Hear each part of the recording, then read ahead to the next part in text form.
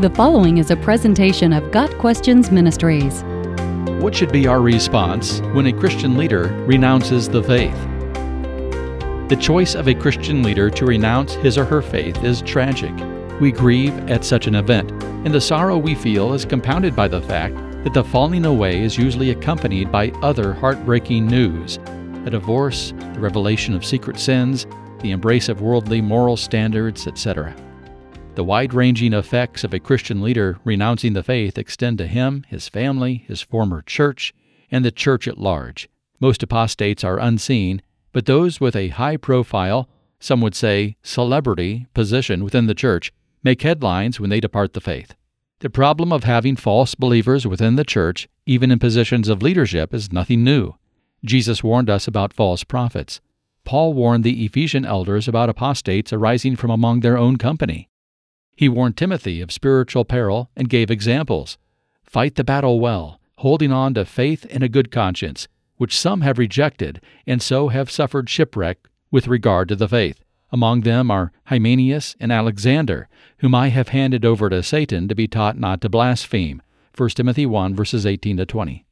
John provided insight into the spiritual condition of apostates. They went out from us, but they did not really belong to us. For if they had belonged to us, they would have remained with us. But their going showed that none of them belonged to us. 1 John 2, verse 19. In other words, apostates are not people who lost their salvation. Rather, they are people who were never saved in the first place. False believers ultimately show their true colors. Tares are eventually distinguishable from wheat. How should we respond when people whom we trusted as good leaders in the church fall away? Here are some tips for the Christian. 1. Examine yourself. We are called to humility, not pride. If you think you are standing firm, be careful that you don't fall. 1 Corinthians 10, verse 12. Peter deemed his own commitment to Christ to be stronger than that of the other disciples, and he told Jesus as much. Even if all fall away, I will not.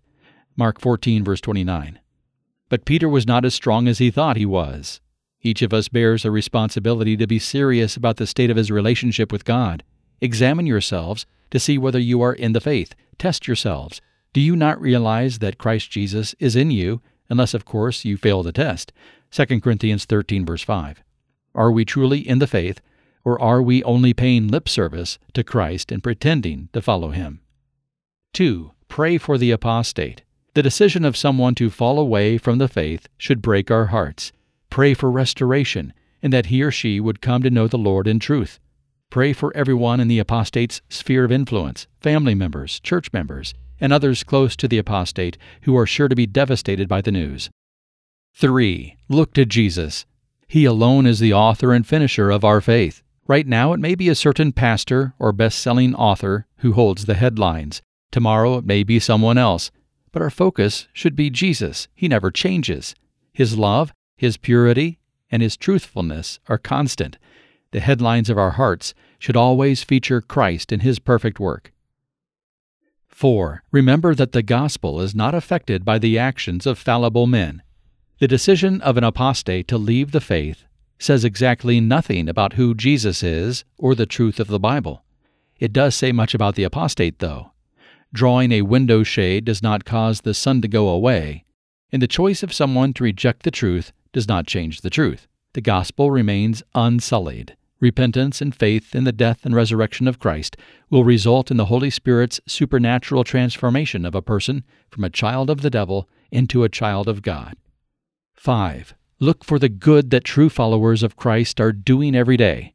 It's easy to dwell on negative stories about Christian leaders in the news, but the church is doing wonderful things every single day around the world. To quote GARBC National Representative Mike Hess, quote, "Consider how God has used His church over the past week. All around the world, faithful pastors have stood and unashamedly proclaimed the good news of the gospel of Jesus Christ. Faithful servants have sacrificially served children in churches during Vacation Bible School. Others have patiently listened and prayed with those going through unspeakable suffering and pain. Neighbors have been invited into homes where the love of Christ has been exemplified by Christians demonstrating generous hospitality. Orphans have been adopted. Loving and restorative church discipline has resulted in sweet repentance and reconciliation. Local churches have sent out teams on short-term mission trips around the world. New hope has been injected into struggling marriages through compassionate biblical counseling that seeks to help instead of harshly condemn. Prodigals have come home. New believers have made their faith public and identified with the gospel in believers' baptism. And perhaps most importantly, many have come to saving faith in Christ." End of quote. None of these things grab the national attention. Maybe they should. 6. Put on the whole armor of God. The spiritual battle we are in is real. Our enemy is active and seeking whom he may devour, but God has given us protection that we would be wise to wear. 7. Stay connected to the believers in your church. We have a great asset in fellow believers who can exhort, encourage, and edify us.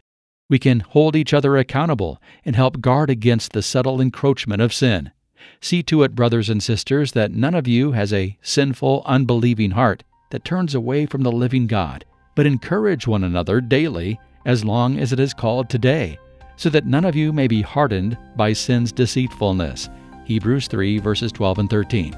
Encouragement is a medicine that helps counter sin poisoning and spiritual hardening. A dose of it is prescribed daily. Doctrine is important, as is a daily, honest walk with God. May the Lord preserve us all from falling away and dishonoring His name. God Questions Ministry seeks to glorify the Lord Jesus Christ by providing biblical answers to today's questions. Online at gotquestions.org.